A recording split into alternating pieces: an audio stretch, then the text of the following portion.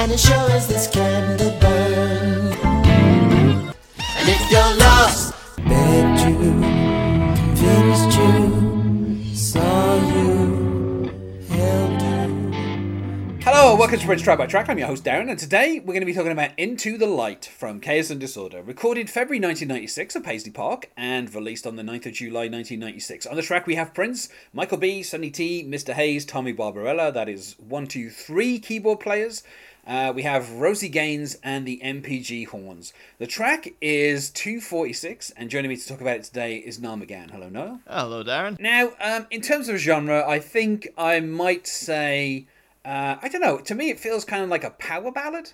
Yeah, that's what I would akin it to. Like, I'll be honest, before you sent this track to me, I had never heard it. I was unfamiliar with it, and at the beginning, I would never have assumed that it was a Prince song, because it sounded more to me like, you know, like a kind of like a 70s rock ballad, like a Come Sail Away, where, you know, it sort of has a tinkly piano bit at the beginning, and then it sort of builds into it, and then the guitars come in, and it has that kind of vibe. And even the vocals didn't sound quite as Princey as I would have usually.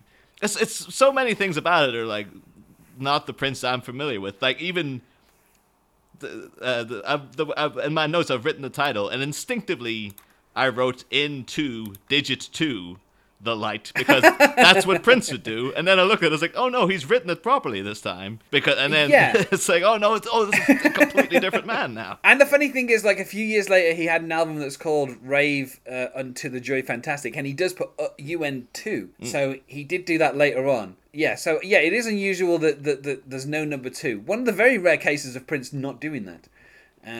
You know, because I would have expected a 2 there, but no, he didn't. Apparently, this was influenced by like a book called Embraced by the Light by this author Betty Eady, which is it's a book about near-death experiences, which I guess kind of, you know, obviously go into the light. Yeah. You know, don't go into the light as if you want people to stay alive. So this kind of whole, like, the near-death experience of, you know, going into dark tunnels, seeing a bright light, all that kind of stuff.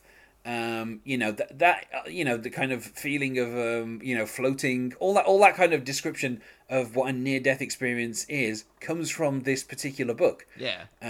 You know, a lot of which has been attributed to certain things that the brain does when you are going into you know, when you're being anesthetized. So, you know, some of that has been kind of debunked, but certainly the kind of the description of it is something that you could kind of feel as an influence on this particular song. You know, where Prince, interestingly enough, the city I live in has a motto, which is "Out of darkness cometh light." So the opening lyrics of this, where it says "From out of the darkness before there was time," I'm thinking, oh, out of the darkness. That's the town's motto. Like, it's just something that kind of sticks out to me. Yeah. You know, but yeah, so, you know, Prince, like you say, yeah, it does start off quite quiet with the piano, and then, like, the whole band come in. You know, some nice drumming from Michael B as well. In what is a comparatively short song, you know, it's only you know, barely 3 minutes. Yeah. You know, so for it to go from this kind of opening transition of being quiet to the whole band comes in, and then, you know, there's a lot of production going on. Yeah.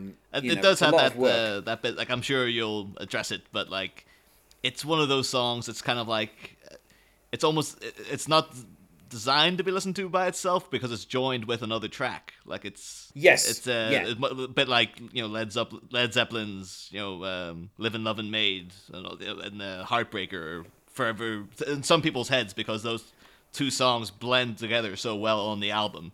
When they're not, when they're separated, it's a bit like, oh yeah, "Heartbreaker's" just ended and it's just abruptly cut, and you're like, what the hell?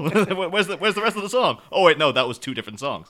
So So the second half of the song essentially turns into "I Will," which, I mean, I said this about the songs on the first side. When you have The Same December, "Right the Wrong," and "Zannalee," they all tend to kind of merge into one song because they're all roughly the same tempo and they have the same kind of production.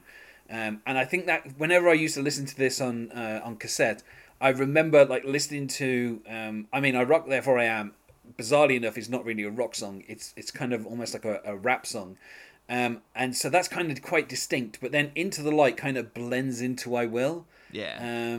And yeah, you're right. They are kind of like the two halves of one song. And this song does kind of feel like it abruptly finishes. But, you know, what's weird is I think that, I Will was recorded like months before and in a complete, and doesn't have even the same band on there. So, like, it's weird that Prince kind of put those two songs together on the album. But like I say, Prince, basically he's describing a near-death experience, because he says, from out of the darkness before there was time, there came a sound that enters your mind through a door that's deep in your soul. Through every pore of your body it goes, and in a light too bright to behold is a truth more shiny than gold. Yeah. And as sure as this candle burns. Yeah. and he sings that kind of going down the scale. Yeah. He says, every soul must return into the light. Yeah. Of all the tracks like I've covered on here, this is the one that's the most overtly religious. That's like, there's other ones that have hinted at, but like, oh, there's a religious subtext there, but this is something that, it's one of the things that's kind of slightly put me off the track, is that it's a bit, this is basically, it's like a Christian rock song. Like, I wouldn't be surprised if you went to like an evangelist church and they had like the hip band, like, playing this. Like, it doesn't, and the fact that it even has the word glory in it, it's like, oh, he's talking about the glory. There it is. That's a staple of your Christian rock songs. So I like as well, because he says, in a truth more shiny than gold, and obviously the previous album before this was the Gold Experience, and the title track was Gold. Yeah. So it almost seems like he's kind of like, there's something that's better than gold.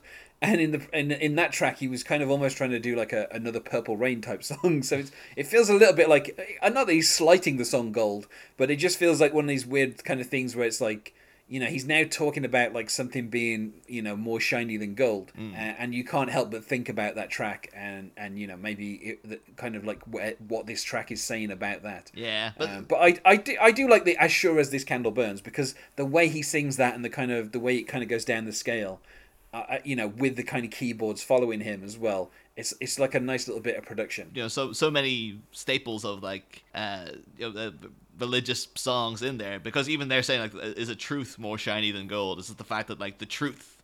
It's one of these, the truth. Have you heard the truth? And all that's very religious, like almost indoctrination kind of speech. Like that's this is. And also saying, in a light too bright to behold. So obviously. If you have seen the film Dogma, in that film, a character played by Alan Rickman, he plays Metatron, which is the voice of God. Yeah. Because if God spoke, he would basically, blow your head up. And so this kind of saying a light too bright to behold, that kind of sounds like it's saying that's how you will see God, is because he's so pure. He is a light too bright to behold. So that feels like a kind of like a little bit of a religious reference there as well. I also know that according to Kevin Smith, that Prince was quite the fan of Dogma as well. So yes, kind of an appropriate. Although obviously Prince's recounting of Dogma didn't jibe with the film that Kevin Smith felt he had made, so maybe he saw selected parts of it.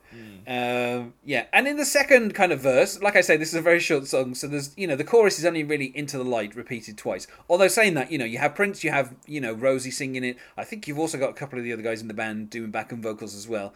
And it's it sounds really nice. Like it's only the words Into the Light repeated twice, but it's sung really well. Yeah. And then we get, from out of the light there comes a story. Open your mind and feel the glory. Yeah. So, yes, it has taken a very much more religious turn. Yeah. What's the hurry to die without trying? If you could sell your worries, and of course this is where we get the echo of sell your worries, which I love the way Prince sings that. Would anyone buy them? And then of course that's the line I didn't quite understand. I was like, what's the hurry to die without trying?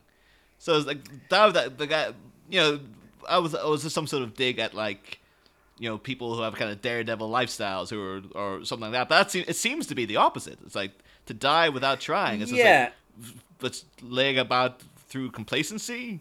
But then that doesn't sound like you're in a hurry. So I wasn't too sure what he was going for there. I thought that was a bit of a. I mean, obviously the Catholic Church has deemed that suicide is a cardinal sin. Yeah. So that feels to me like an oblique reference to that. Like, oh, so you're saying it's like without trying at a better life kind of thing. Yeah, it's like, you know, I think obviously the worry that the church had, and this is something that kind of comes from medieval times, is when explained that, you know, if you die, you go to meet your maker, and, you know, you live in God's love forever, and it's a glorious place, and all that kind of stuff. People thought, well, what am I doing here in medieval England then? This seems like a very terrible place to live. I think I'll just kill myself and go meet God.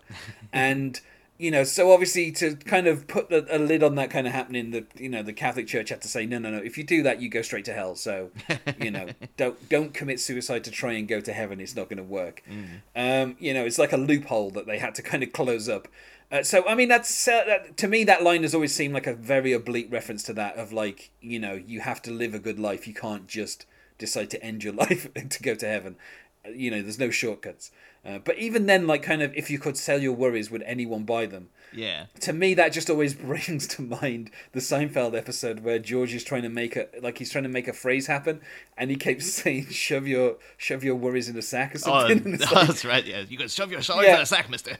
Yeah, and it's not worries, but it's sorries, isn't it? But it still makes me think about that a little bit, like of, you know, someone trying to sell their worries, and it's like, I don't understand what you're saying there, Prince. You know, and the fact that he repeats the line "sell your worries" is such a weird kind of, it puts a weird emphasis on it where I'm like, oh, okay, I don't quite understand what you're trying to say there. And then he says, "And for every flower that grows, even a baby knows that as sure as the candle must burn, every soul must return into the light." Yeah, into the light. So what I thought was sort of odd about that was, you know, the fact that he's mentioning like, oh, even a baby knows, and then like every soul must return into the light. It kind of thought to me, it's like, oh, it's, you know, it's that kind of thing of like, well, before you're born, where is your soul and whatnot? And it's like, is he trying to suggest that, you know, when you return into the light is something that like, well, baby would know that you just come from the light into life, and then when you die, you return to the light. Which is kind of contradicted at the beginning of the song, when from out of the darkness and all this. Yeah, from out of the darkness, yeah. So it was like, well, if there's, you know, you're returning to the light, where was this darkness in the first place? What was going on there, Prince? It does. I mean, it feels like one of those things. I mean, obviously, like I said, the influence of this is kind of the description of near-death experiences, you know, and kind of going into the light in that sense. So yeah, I think the light in this case is defined as two different things. Like the darkness and the light in the first half, I think, is referring to God, and possibly, you know, God's love or His presence, being too bright to behold. And then the kind of the returning into the light is, you know, maybe just the light of heaven, which is a different light. Yeah. I don't know. I mean, you know, the whole near-death experience thing has been debunked so many times. You know, people have been able to recreate it by putting people under anesthesia and, you know, stimulating certain parts of the brain. So, you know, I feel like that's not really a good basis for a song. But obviously, you know, Prince is kind of taking it in more of a spiritual direction anyway. Yeah. Rather than kind of relating it to a specific near-death experience. Though, of course, you know, maybe that's what's the hurry to die. Maybe like, you know, going into the light too early. You know, what's interesting is later Prince would record a song called Baby Knows. So it's funny that he says even a baby knows here, because it just makes me think of that later song, which is not about a baby in a child sense. It's about a baby in a grown woman sense. So because it was Prince, I assume that's what he would have meant later on. It's like, oh, him saying baby knows is more like, oh, I'm just knowing the man. It's like, I don't think it was it's a thing. It's a term of affection rather than an identifier of age. Yeah. But yeah, so I mean, then, like we said, you know, the song kind of finishes abruptly because it kind of transitions through some pianos into the song I Will. You know, and it kind of, if you're listening to them together, it does feel like they are just the same song. Like there was a point for many, many years where I'm almost certain if you'd have asked me to like tell the difference between the two songs, I really wouldn't have been able to say, because they kind of merge together so seamlessly.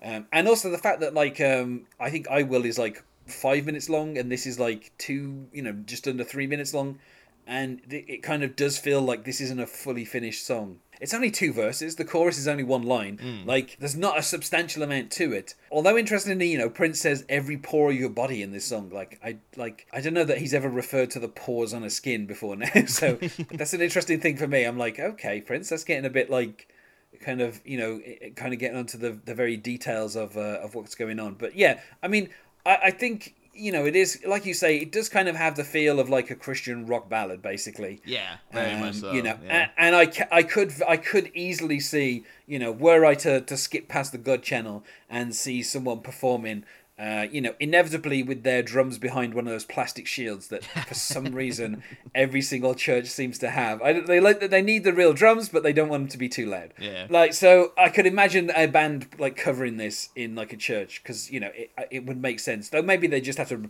repeat one of the verses to kind of get it out to a decent length. I feel bad though, because that element did kind of turn me off the song a little bit. Like it's a song I can't imagine I'd ever listen to, like, again, out of choice, to be like, oh, put on Prince's Into the Light, because it just doesn't do much for me. It feels like it's the fact that it's so overtly religious. And I'm nothing against people who are religious, so that's your belief system and whatnot. That's fair enough.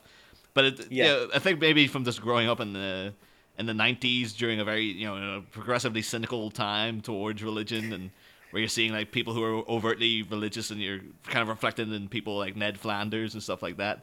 To have that kind of thing shoved in your face is very much like, oh, this is a bit off-putting. I'm not a fan of this. And also as well, and I can't justify this because this will sound like very, a very strange thing, but the piano intro reminded me of something like sample music you'd get on your phone or something. When you're like in the music file, or you bought a new laptop, like, here's some sample music, and it'd be something like that. It just didn't strike me as Prince at his best. Basically, it seems very. I think that's quite strange considering how religious a person he was. But it feels almost as if it's him flying at half mast. Like he's not putting it all out there. He's kind of like, I fired out that thing. That's fine. That is really this album, though. Chaos and Disorder was a contractual obligation. He was trying to get out of his contract by releasing this album. So it does feel like, with a lot of these songs, that Prince kind of. On the first try, he was like, "Yep, that will do." Yeah. Oh, there you go. That makes sense then. Because the only part of the song I found gripping was the brighter than gold, but when that kind of crescendo up into like, oh, the whole thing's kicked in. That was the only moment of like, oh, here we go, and then the rest of it's just like, sorry. It's like a. Again, it kind of struck me as something like, like a Boston song or something like that, only not as good. Like it just had that kind of. Nothing about it struck me as very Prince-like. So I tell you this much: I think it's Tom Scholz is the main guy in Boston, and he was legendary for spending months and months and months on a single song. He would literally, like, there were points where albums missed release dates for like 2 or 3 years in a row because he just was such a perfectionist. So I don't think he would ever release anything as sloppy as this, where it's like basically the second take and they're kind of done with it. If this was Boston, this song would be another 5 minutes longer, and it would really kind of get into the idea of what near-death experience is. But yeah, I can understand that, and obviously, Prince at this point, he's not, he's happily married to Mayte. Mayte is pregnant with their child. His life is, very much on an upswing. In a few years' time, he will become more overtly religious than this, like even more, like nakedly religious. He made an album called The Rainbow Children, which is basically part of the doctrine of Jehovah's Witnesses. It doesn't sound like you could get more overtly religious than this one. Although hearing other tracks on the album, it's like, oh, well, it wasn't all like this, but. This one does seem like it was a kind of like a hidden, like it was almost like a split personality hiding behind some of the other stuff. I think the interesting thing is obviously Rosie Gaines kind of came back and recorded some stuff with Prince kind of like late 95, early 96 after, having been, out of the band for a number of years. And I feel like sometimes the addition of her voice kind of does have a tendency to kind of push it towards the kind of gospel direction, and maybe that's why this song feels a little bit more kind of Christian rock. I think maybe without Rosie's voice in there, it might have still just felt more like a rock song. But I mean, it's one of those songs that I think it's kind of so short that it doesn't really feel like the ideas have been fully developed. So even though you're saying, obviously there's a religious element that maybe put you a little bit off the song. I would think, well, if Prince had spent a bit longer on this, it would have been even more religious. There probably would have been like some gospel chanting and stuff added in there. Like he would have really gone to town on that part. But as it is, it feels like it's just kind of a passive mention. Just particularly the way he sings "Glory." I mean, I guess that kind of, if you know what the glory refers to, I guess you kind of go, oh, this has got religious. But if you're unaware of it, if you're not a religious person, you might just think he just means something's, it's really good, and he's just saying glory. Like, it's one of those things where I think if you're unfamiliar and you just know like sexy Prince, you're like, is he talking about like a glory hole or what is this thing he's talking about? Maybe he's referring to Maite as the glory, But I mean, Prince never performed this song live. He didn't really do that with any of the Chaos and Disorder songs anyway. This was him trying to get out of contract. This is not a song that... by the time we get to the end of this year, he's released Emancipation, and that's 36 songs. He didn't need to go back and start performing songs of Chaos and Disorder. He already had plenty of songs to kind of make up his set lists, by the end of the year. So, and obviously, it should go without saying, no one's covered this. Although, maybe there's some church in Atlanta that's probably... Yeah, I imagine you probably will find... Although that's the thing, though. Prince is he was so litigious, and his estate probably still is quite litigious, so you never know. Maybe they were trolling... going through the Bible Belt, going like, hey, what's you're not performing into the light over there, are you? Yeah. Stop playing this in your church. So I feel like we said about as much as we can about Into the Light. So let's go to plugs. Is there anything that you wish to plug, Niall? Well, I'll just plug the podcast that I co-host, Bat Minute 89. We're it's a podcast much like the Star Wars Minute or Indiana Jones Minute, where we're going through. Well, we went through Tim Burton's 1989 Batman film 1 minute at a time. Darren, you joined us there at the end to cover Scandalous over the end credits. And at the minutes, we're on hiatus, and we're coming back. I think we just got to rebrand as just flat out Bat Minute, because we're coming back to do Batman Returns 1 minute at a time. Which I'm very excited about. Like it's one of those things now. It's just been mounted. It's slowly mounting, sort of like, oh, here we go, gonna dig into this thing, because there's so much to talk about with the freakish oddity that is simultaneously baffling and brilliant that is Batman Returns. So we'll be doing that. That should be out amongst some hiatus episodes. Actually, we've recorded a few hiatus episodes. We're planning to do some tangentially related Batman material, and at the minute we're actually planning to do, in the works of doing a general overview of Purple Rain, the movie, and its sequel. So those should be, they might be about by the time this episode. Actually, no, by the time this episode comes out, but they should be out within the May-June period, and then during the summer, Batman Returns Minute or Bat Minute Returns will return, as it were. And so you should tune in and check that out. Oh yes, we're on Twitter under BatMinute89 and Facebook and Tumblr and all the major social medias. And you can download the podcast through iTunes and you can find us on Facebook at Prince Track by Track, or you can follow us on Twitter at Prince Podcast, or you can email us, not sure why you would, at princetrackbytrack@gmail.com. Unless, of course, your church has performed Into the Light, then by all means do email me. Thanks once more for being my guest here, Niall. Oh, thank you for having me. And otherwise, goodbye.